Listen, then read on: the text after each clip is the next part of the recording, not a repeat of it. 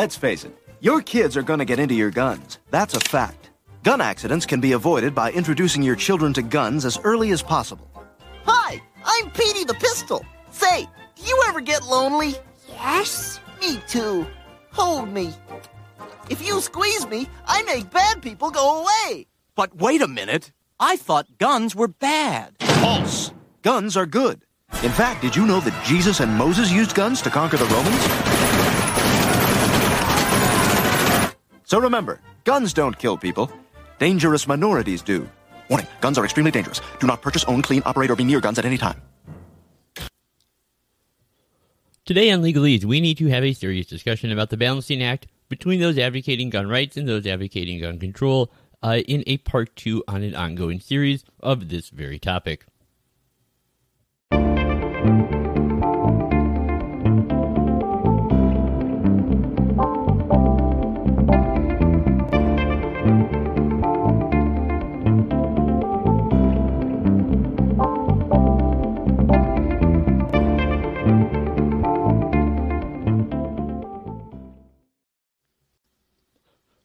Hey, greetings and welcome back once again to Categorical Imperatives.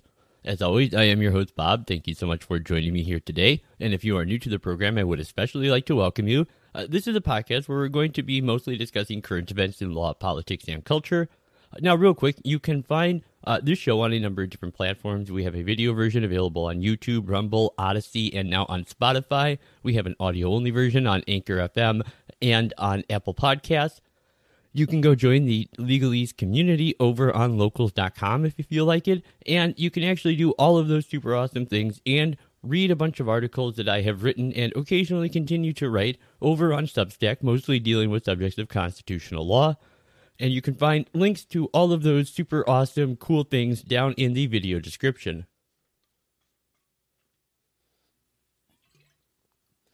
Now, like I said, this is part 2 in a series that I have been doing, talking about the balancing of gun rights and gun control. And if you haven't seen part 1, I'm going to recommend you go and do that first. There's a lot of setup information in there that you really need to understand it. I'm assuming you have for this episode to make sense to just be able to pick it right up. So I will put a link to that in the video description, and I'll put one in a card in a card in the corner of the video right about now. And so if you haven't seen that, please do go check it out first. All right, so I'm going to assume that everyone who is still watching has seen part 1. So let's get on with it.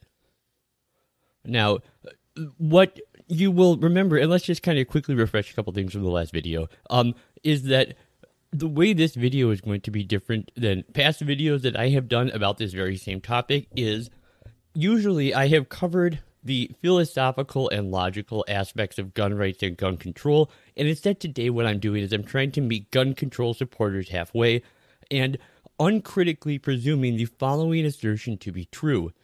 If a proposal for stricter gun control could demonstrably be shown to decrease the frequency of mass shootings, it would be worth limiting gun rights to implement that gun control measure.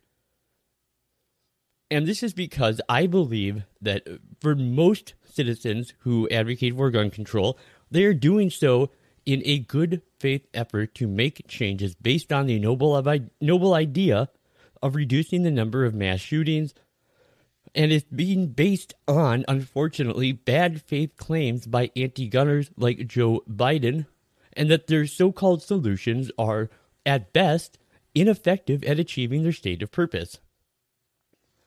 And I believe that this can be demonstrated without appealing to a holistic no-gun control argument. In cases, this is all I do and I do it well. And just as doctors can only recommend an effective treatment plan if they first form a correct diagnosis based on an accurate assessment of the symptoms, policy analysts and policymakers must have an accurate understanding of societal problems that they are seeking to combat. Unfortunately, too many policymakers appear completely uninformed about basic factual realities related to guns and gun violence.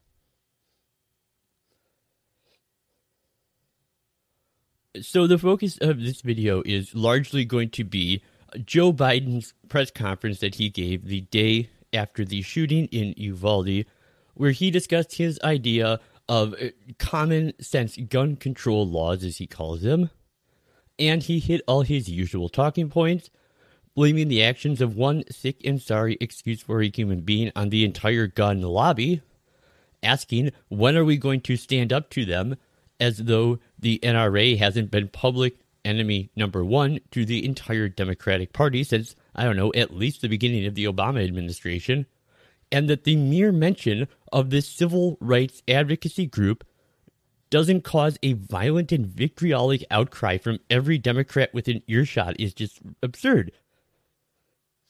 And it is implying a collective of Second Amendment civil rights advocate organizations are both capable of pulling a trigger and culpable when any one individual does it, and this is simply not true. It can't be true. It is in every sense impossible. Biden then went on to lie through false statistics about the number of school shooting incidents. He then lied about the effect of the assault weapons ban.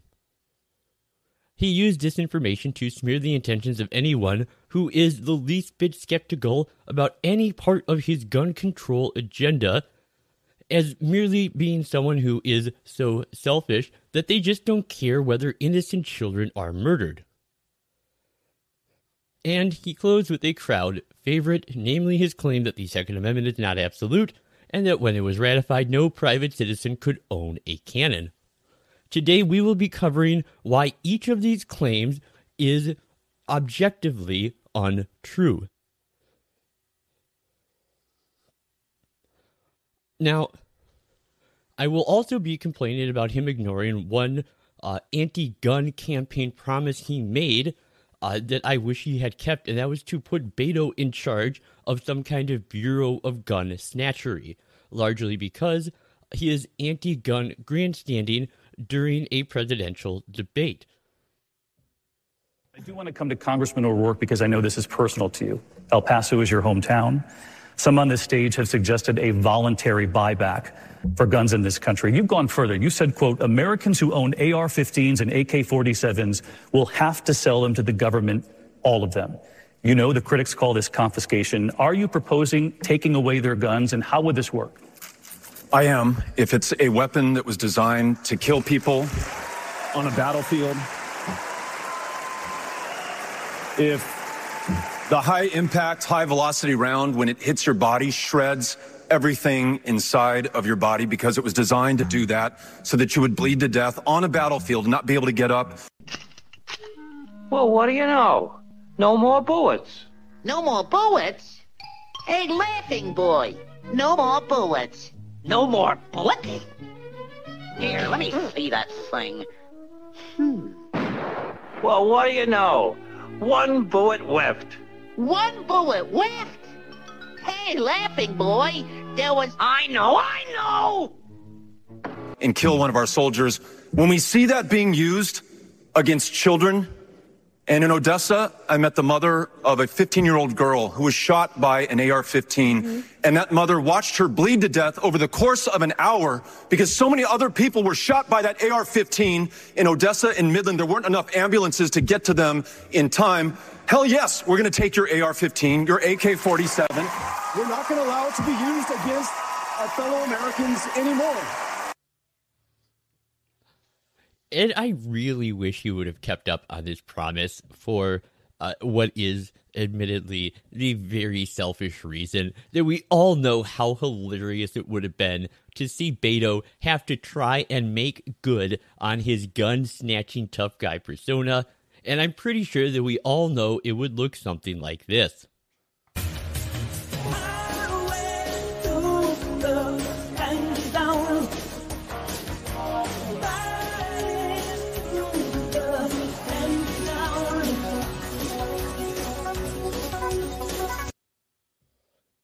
So let's start with the section of Joe Biden's press conference where he lied about the assault weapons ban. I am sick and tired of it. We have to act. And don't tell me we can't have an impact on this carnage. I spent my career as a senator and a vice president working to pass common sense gun laws. We can and won't prevent every tragedy, but we know they work and have positive impact. When we passed the assault weapons ban, mass shootings went down. When the law expired, mass shootings tripled. The idea that an 18-year-old kid can walk into a gun store and buy 2 assault weapons is just wrong.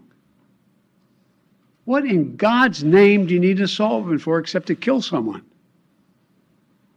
Deer aren't running through the forest with Kevlar vests on, for God's sake. It's just sick.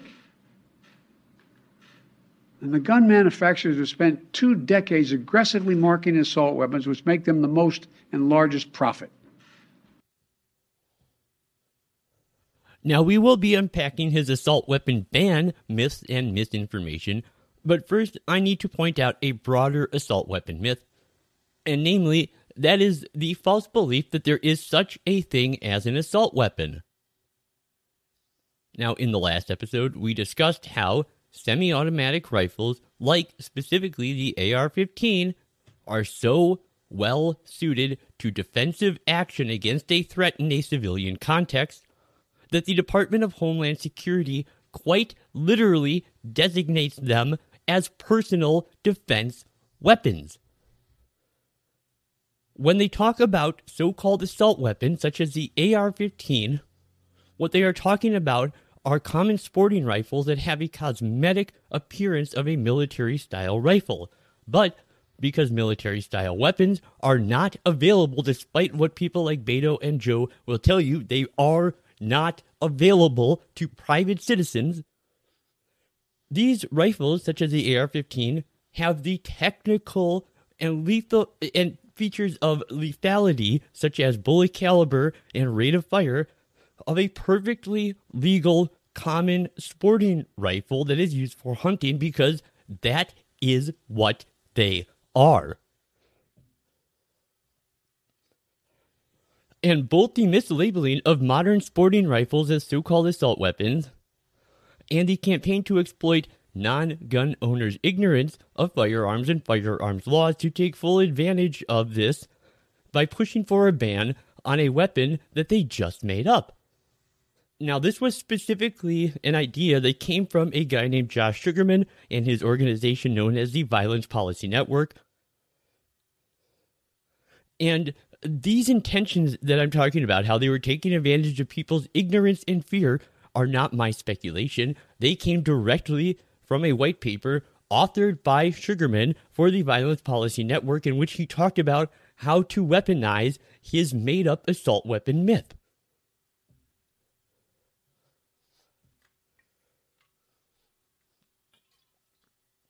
Here he says, assault weapons, just like armor-piercing bullets, machine guns, and plastic firearms, are a new topic.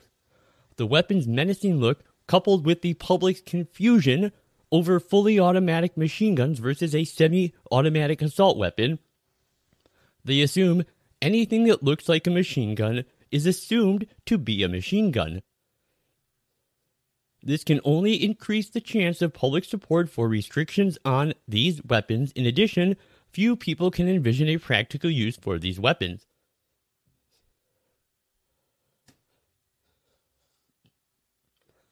Now, as we also, I believe, touched on last time, it is untrue for him to claim that these so-called assault weapons are the weapon of choice for mass shooters, because 55% of all mass shootings happened, when they happened, they were carried out solely with a handgun. And rifles of any variety, because again, you can't distinguish between an assault weapon and a sporting rifle because they literally are the same thing. Rifles of any variety only account for 11% of firearms used in mass shootings.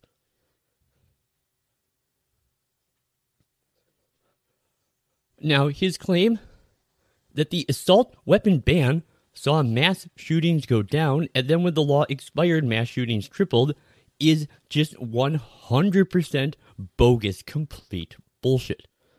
In fact, what happened was During the ban, there was a slight increase in the number of mass shootings for the 10 years that it was in place, and a steady and sizable decline in the numbers following the end of the ban. Furthermore, common sense gun laws simply won't help because over 92% of violent crime in America has nothing to do with guns. Focusing on so-called assault weapons is not only not going to stop mass public shootings, but it isn't going to make a difference in reducing murders at large, and here we can see that with a demonstration of the numbers about the assault weapons ban.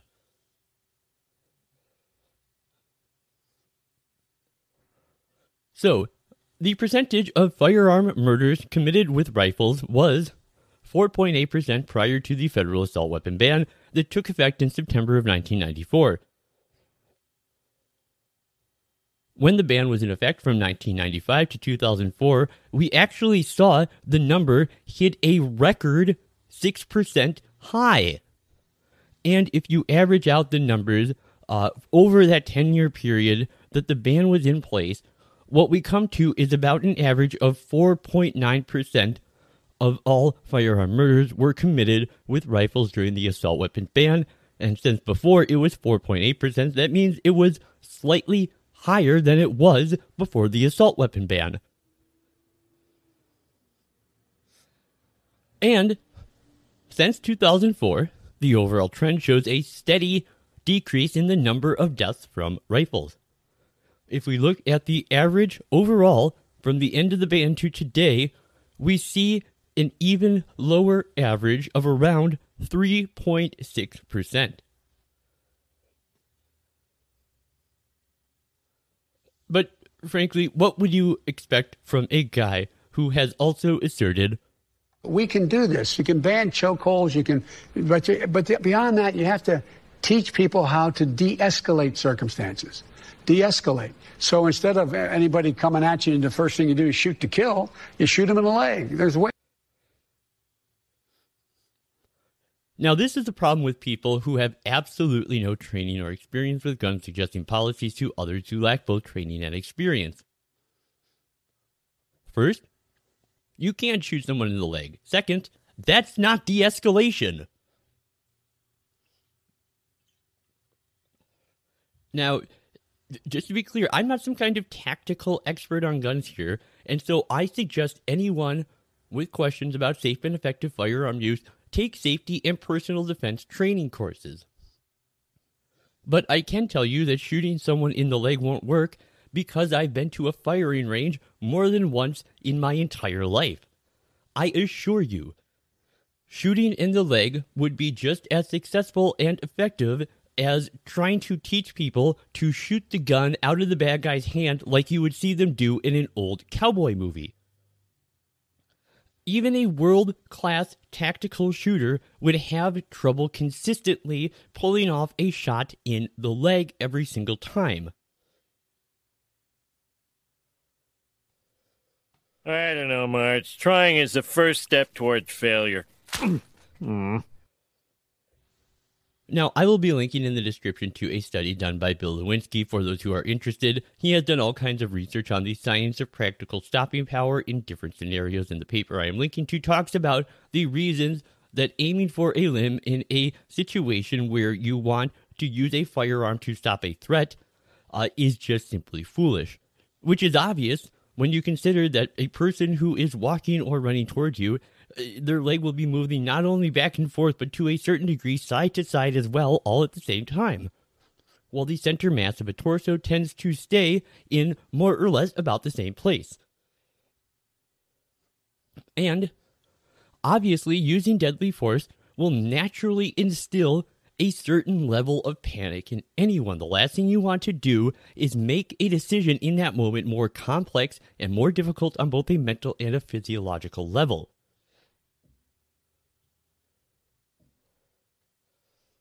When cat burglaries start, can mass murders be far behind? This reporter isn't saying that the burglar is an inhuman monster like the Wolfman, but he very well could be.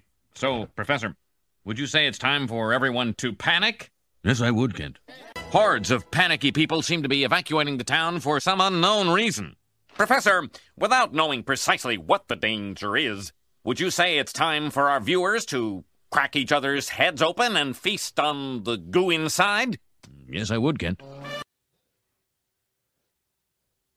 The fact is, terminal ballistics, tactical knowledge, and skill level, and stopping power all point towards the lack of common sense in his suggestion.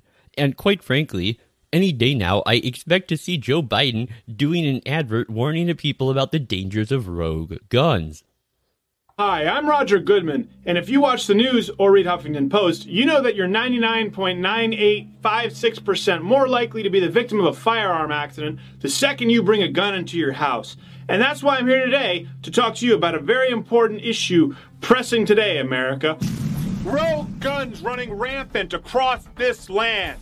Some people in the pro-gun lobby will tell you that guns are inanimate objects without free wills of their own. But that's a load of shit. You think you're safe when you leave that gun locked up in its safe with your kids when you're not home? Think again. What are you gonna do when this happens, bull tits? Hey, Tommy, why don't you come play with me over here?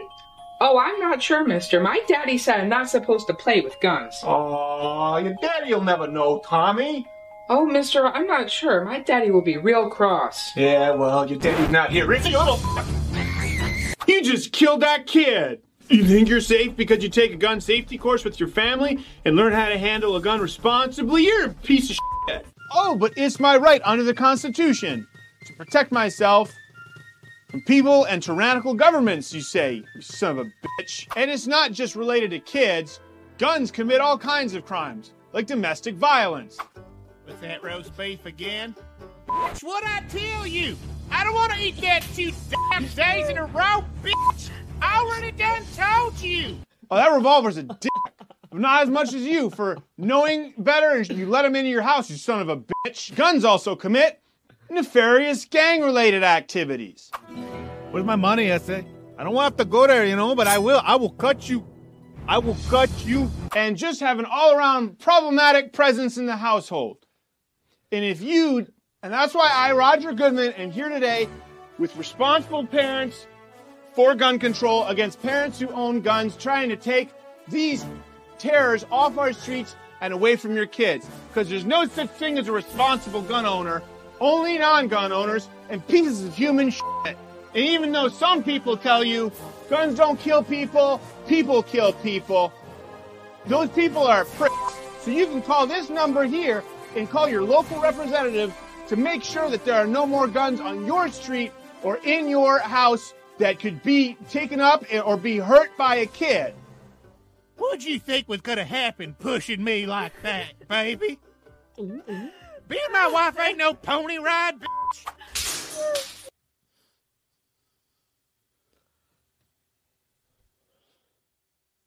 Now, the implication, as always, is that so-called assault weapons are uniquely suitable for mass murder and have no legitimate use. This is demonstrably not true, since AR-15 style guns are among the most popular rifles sold in the United States, and their appropriateness for personal defense is perfectly illustrated in the following congressional testimony.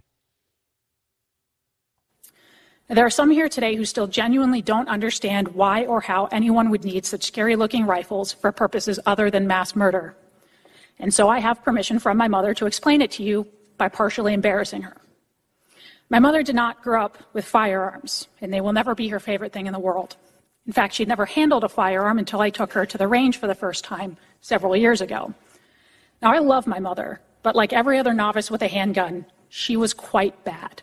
I mean, she struggled to hit a stationary target from 6 yards out under ideal conditions. And then she picked up an AR-15. And I watched my mother put a fist-sized grouping of lead in the center mass of a target from 20 yards out. That is why law-abiding citizens buy millions of these firearms.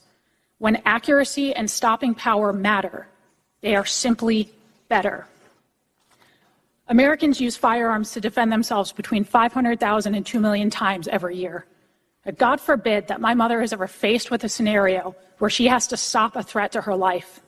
But if she is, I hope politicians protected by professional armed security didn't strip her of the right to use the firearm she can handle most competently. Frankly, I hope she has in her hands the scariest looking assault weapon she can find, so that we can both be confident in her ability to end the threat. Thank you. Now, semi-automatic weapons, which automatically just reload a subsequent round into the firing chamber after a single discharge following a single pull of the trigger, simply protect people and save lives.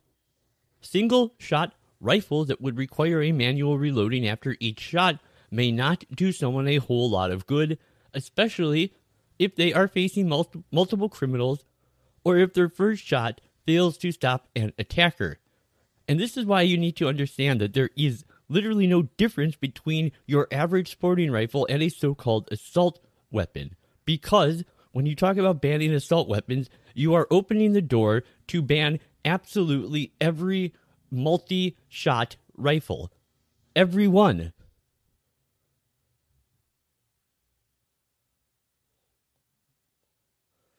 Next, let's move on to Joe Biden's claims about certain myths about the gun lobby.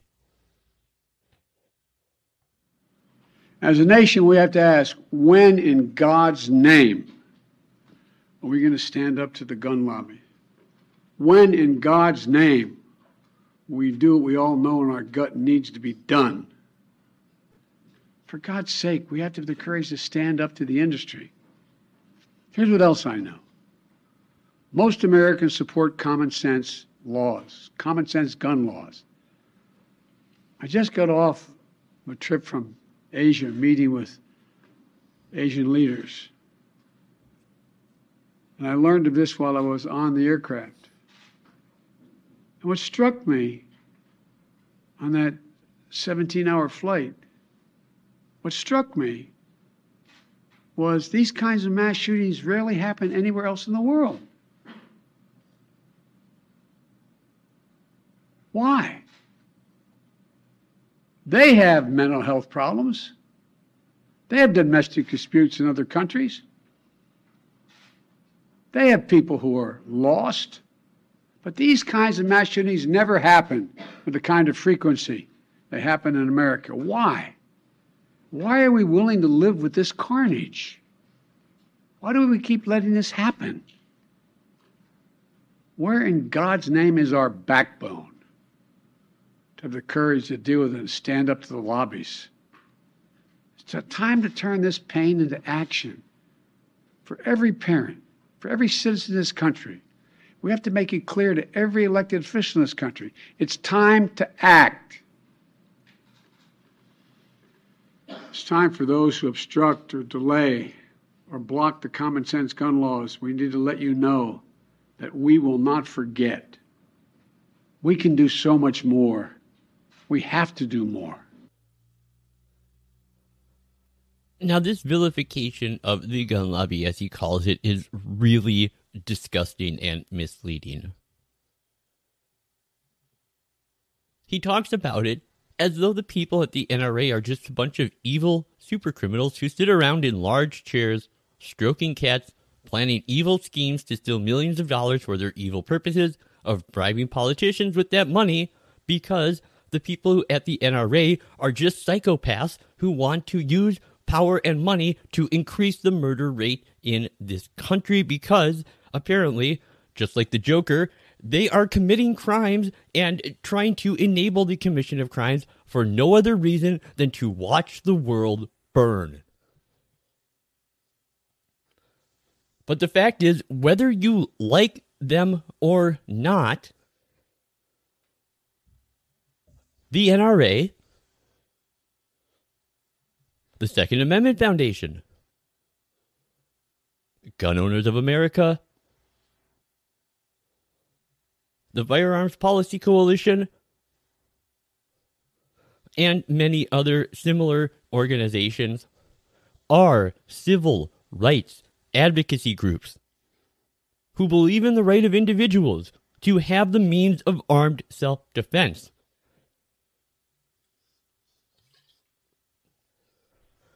And they don't get their money from unseemly sources. They get it from millions of Americans like me, who indeed care a great deal about violent crime and want very much to see it reduced, but recognize the proposals being made would make little to no difference, and we are not willing to sign away our civil liberties in pursuit of this goal. We don't think it makes sense that you want to decrease violence by making law-abiding citizens more susceptible to being victims of violent crime. How does that make any sense? And the simple fact is, the majority of Americans support gun ownership. That is why we give our money to these organizations, to protect our right to keep and carry guns for lawful purposes, including as means of armed self-defense. We aren't monsters, and the people running these organizations aren't criminals. Except for Wayne LaPierre, but that's another discussion for another day entirely. And so, his claim that AR-15s are sold so often because they are aggressively marketed is fucking ridiculous. Marketing guns to the general public is so prohibited as to functionally be banned. Can anyone here name a single time they have seen an ad for a so-called assault weapon anywhere, ever?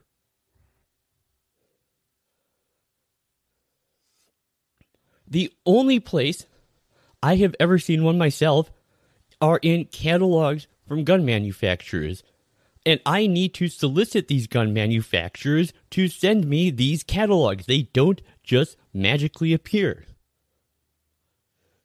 And the reason so many so-called assault weapons are in American hands is because they are incredibly well suited to small game hunting and personal defense.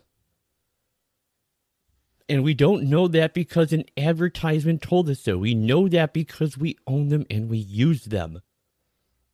Listening to people with a lack of knowledge and experience could not be a bigger waste of your time when you are discussing a topic of which you have no personal knowledge or experience. And that's what citizens pushing gun control, parroting the talking points of a president like Joe Biden pushing gun control, are doing. Now, I'm not even asking you to accept my argument here, but if you want to understand who is right here, there are things you can do to investigate this for yourself. Sign up for some basic gun safety and personal defense courses. Go there ready with all the hard questions you want to ask for the instructor in the class about whatever so-called assault weapons or whatever else. Put the questions to them. Not only will they be able to answer them, they will be able to demonstrate what they mean because these classes always come with plenty of free range time, so they can do just that. They want you to learn and experience what it means to be a safe and effective gun owner. And again, the fact is, semi-automatic sporting rifles are ideally suited to personal defense in a civilian context, even compared to something like a handgun. I promise your experience, if you take me up on this and you go take some gun safety courses, get some time at the range, your experience will be as revelatory as that of the woman who was giving testimony about her mother's experience at the range for the first time.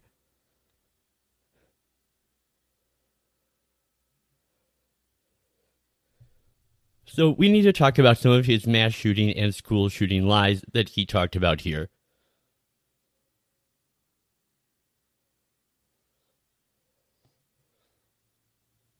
Now, Biden claimed that there were 900 incidents of gunfire at schools over the last 10 years. It's been 3,448 days, 10 years since I stood up at a high school in Connecticut, a grade school in Connecticut, where another gunman massacred 26 people, including 20 first graders at Sandy Hook Elementary School.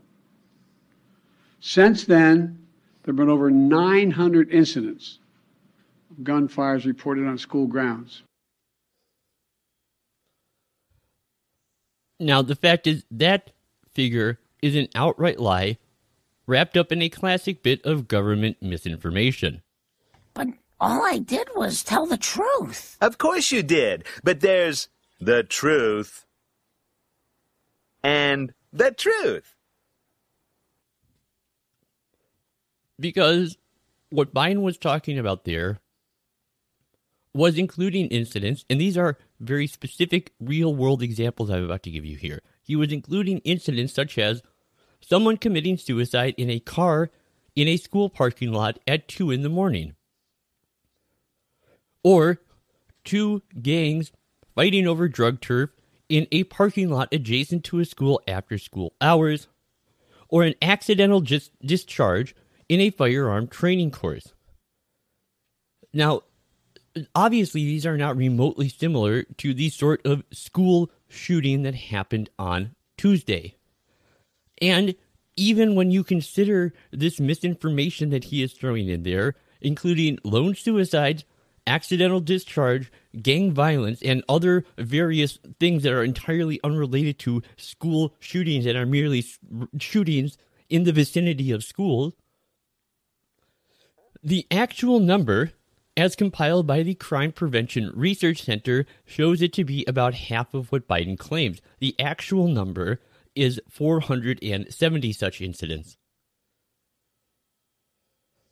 However, if we're talking about school shootings like the one in Uvalde, Texas, since 1998, there have been a total of 9 similar attacks that are in any way similar to the Robb Elementary School shooting. Now, don't get me wrong. 9 is 9 too many. But despite their claims that this doesn't happen in other countries, what they really mean is that our media doesn't cover these events when they happen in other countries, because they do happen in other countries. And when you adjust for population numbers, you will find many other countries, including developed Western democratic countries, countries like Germany and Russia or Finland, who all have comparable rates of school shootings.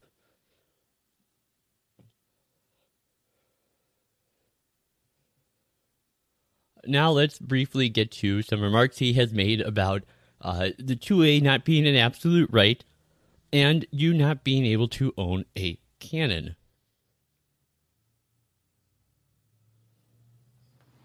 We know certain ones will have significant impact and have no negative impact on the Second Amendment. Second Amendment is not absolute. When it was passed, you couldn't own a cannon. You couldn't own certain kinds of weapons. It's just always been limitations. Now, while Creepy Uncle Joe's no cannon argument is in one sense frivolity at its most useless, it is still a legally and historically interesting piece of information to talk about to someone who is interested in the history of constitutional law like me, so I do want to briefly talk about this. Now, first of all, as a matter of textualist legal interpretation, the operative clause in the Second Amendment, the right of the people to keep and bear arms, lacks any kind of qualifying or conditional statement that could be interpreted as a limitation on the right of the people. And in fact, there is plenty of historical evidence that disproves his claim that the Second Amendment was originally understood and applied to ban the private ownership of cannons. Demonstrating his level of ignorance threatens to reduce his own gun control measures to little more than cannon fodder from a historical perspective. Biden has repeatedly defended his plan for banning certain types of weapons based on this false understanding of the scope and history of the Second Amendment. And in fact, even the very, very anti-gun Washington Post has declared Biden's understanding of the Second Amendment when it comes to these sorts of claims are completely historically false. Now, there were no federal laws banning cannon ownership when the Second Amendment was enacted. Gun laws remained local matters, and I do not know of any bans from the time, and I have looked into this quite a great deal, that applied to classes of weapons, including cannons or any other type of gun. And these don't appear until much, much later in our history. And by that, I mean well into the 20th century. And in fact, the Constitution specifically supports private cannon ownership in the case of privateers. Article 1, Section 8, Clause 11, allows Congress to grant letters of marque and reprisal. These would allow private parties to privateer on the high seas with cannons. And the simple fact is, the Second Amendment is not and has not ever been viewed or used as a basis for banning certain types of weapons until fairly modern times. This is not its original understanding in any sense. It was not until much later that the federal government started trying to regulate private ownership, sale, or possession of certain types or classes of weapons. Sorry, Joe, you are just caught red-handed on this lie as well. You got me now. You got me now. You got me now. Oh, you figured me out. You fucking income fucking poop. You figured me out. You got me red-handed. You got me red-handed. All right, finally we are going to discuss the argument if it saves one life.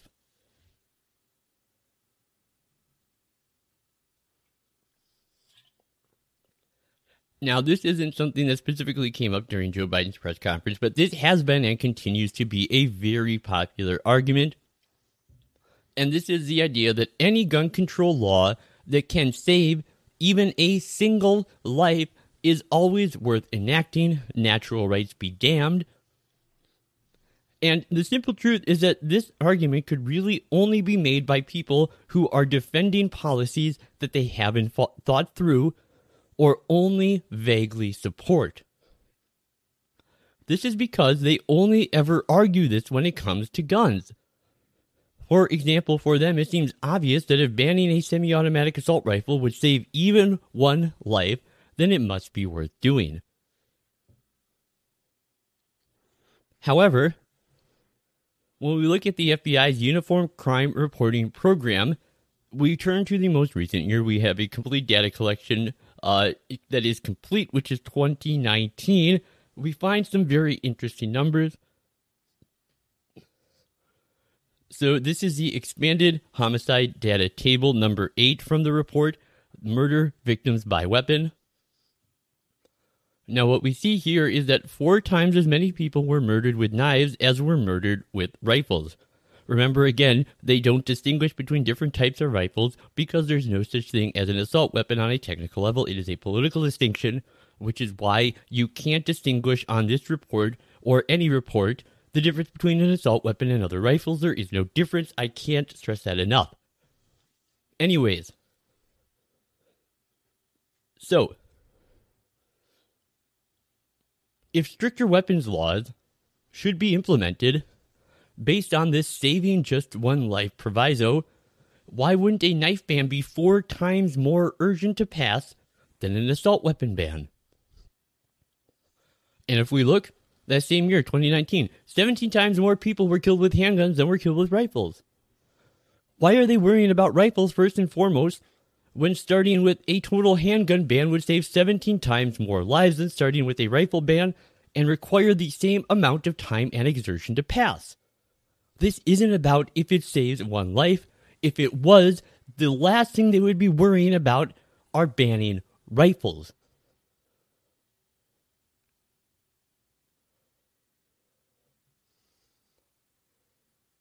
Now, according to the National Highway Traffic and Safety Administration, in 2021, 42,915 people were killed in a car crash. That means you are 100 times more likely to be killed by someone wielding a car than you are by someone wielding a rifle. if banning semi-automatic rifles is truly an urgent thing to do that needs to be done right away, if you could save even one life, clearly banning automobiles should be 109 times more urgent than banning rifles. We really should be focusing on making sure that no person is ever left at the capricious whims of the people who care more about their ability to have a car for such ridiculous and selfish reasons. Sure, they can try and justify it with fancy-sounding terms, talking about them exercising their right to travel. And when they try and make noble claims about a free country requiring each individual to have freedom of movement, all they really are talking about is the freedom to be selfish. They care about their inanimate hunks of metal more than they care about human lives. Besides, we all know the reason Congress refuses to act: Big Auto.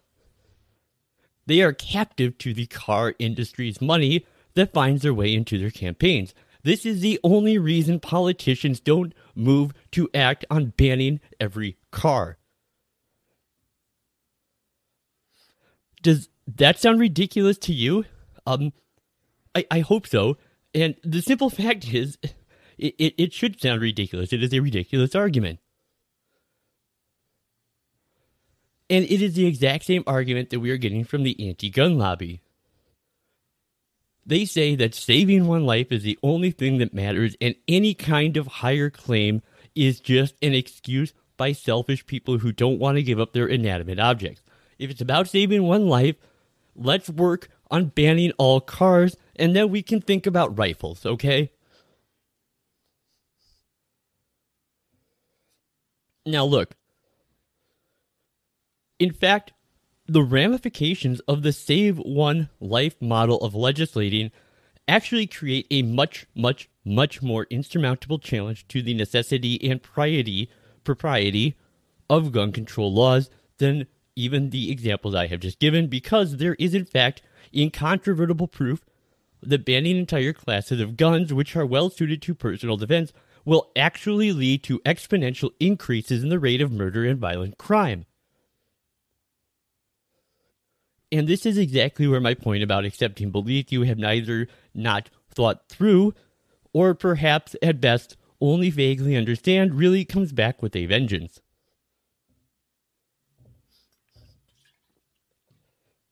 Because according to the FBI's Uniform Crime Reporting, the number of firearm homicides committed in 2019 total was 10,258.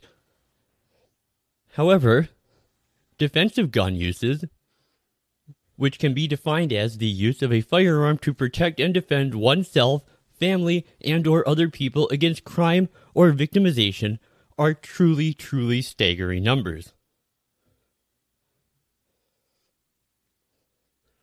Now, criminologist Gary Kleck from Florida State University has spent his career researching defensive gun use in America. His studies show that there are more than 2 million defensive gun uses in America every year.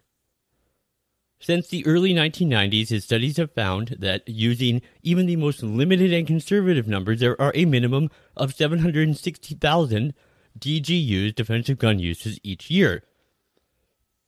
However, they contend that when defining defensive gun use by the precise definition that I just gave you a moment ago, that number is much closer to 2.5 million defensive gun uses per year. Now, something that's very, very interesting that most people don't know about is that around 2015, people might remember this, that when Barack Obama had tasked the CDC with a comprehensive study of gun violence, that study was notably cut off initially by Republican lawmakers who made a valid point that guns, with very few exceptions, are not a disease and therefore are outside the Center for Disease Control's purview. Now, what is much less well known was that in the next year's budget, he was able to shift some funds around, and the gun violence CDC study began. But it never finished, and the reason why is Obama shut it down himself. Why? he didn't like the results that he was getting. And we now know this thanks to a FOIA request a few years ago by Judicial Watch that turned up a previously unpublished CDC study from that period that confirmed the data they had for 1996, 1997, and 1998. The CDC found approximately 2.46 million defensive gun uses annually for each of those 3 years. This means that Obama's CDC reaffirmed Gary Kleck's figures that there are anywhere between, depending on how you calculate it, 16 to 100 times more defensive gun uses every year than there are violent crimes perpetrated with guns. And when you narrow it from gun violence to gun-involved homicide, there are 194 times to 246 times as many defensive gun uses as there are gun-related homicide. And if we compare offensive gun use, which goes beyond gun violence, to include incidents such as a criminal merely brandishing a gun to gain the compliance of his victim, we still find that 3.6 times as many defensive gun uses occur every year as offensive gun uses.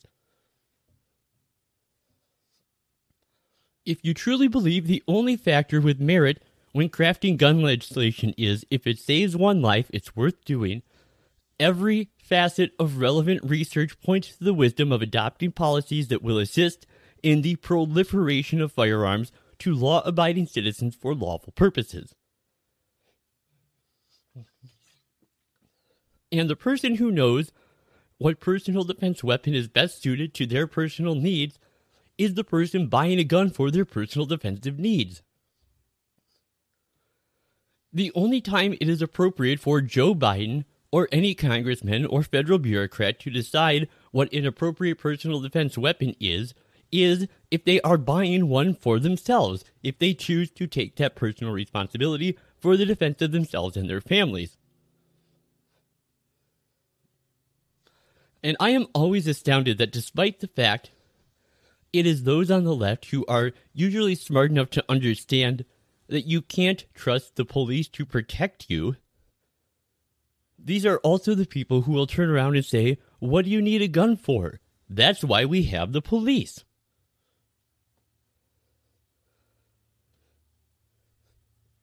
And just like we saw, unfortunately, in Parkland, Florida in 2018, we tragically saw again in Uvalde, Texas just a few days ago, that the police were unwilling to provide help as defensive children were at the mercy of a violent individual with a gun.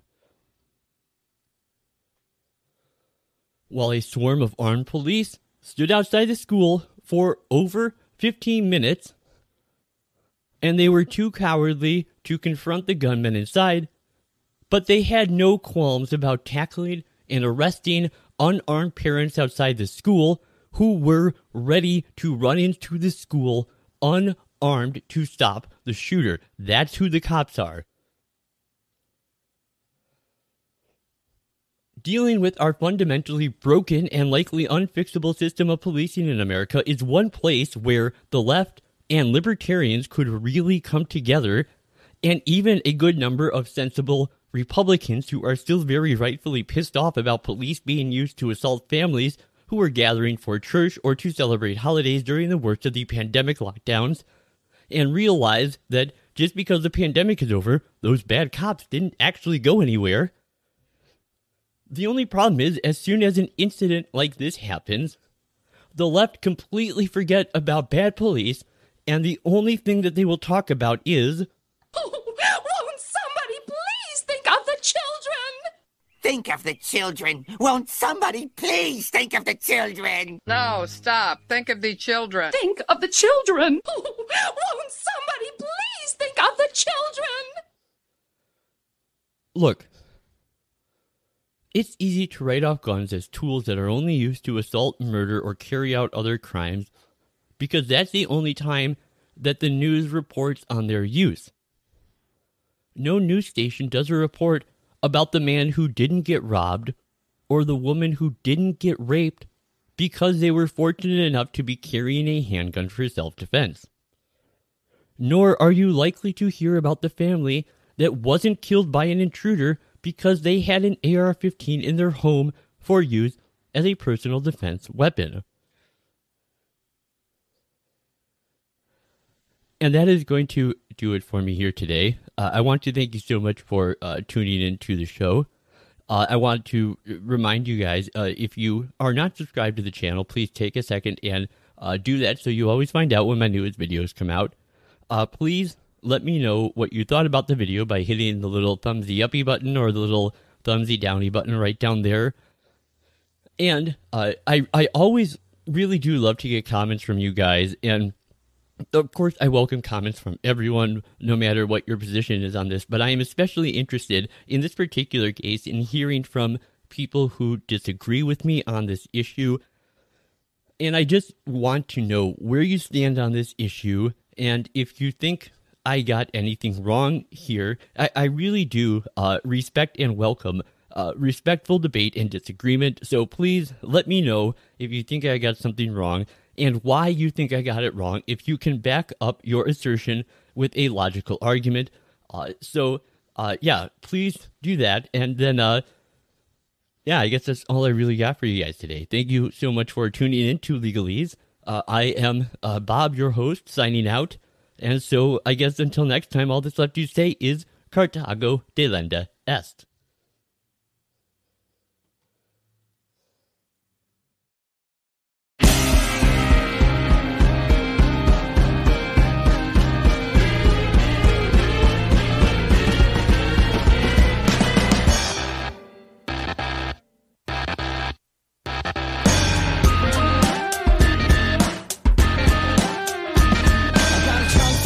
Motherfucker, like Freddie Mercury. Motherfucker.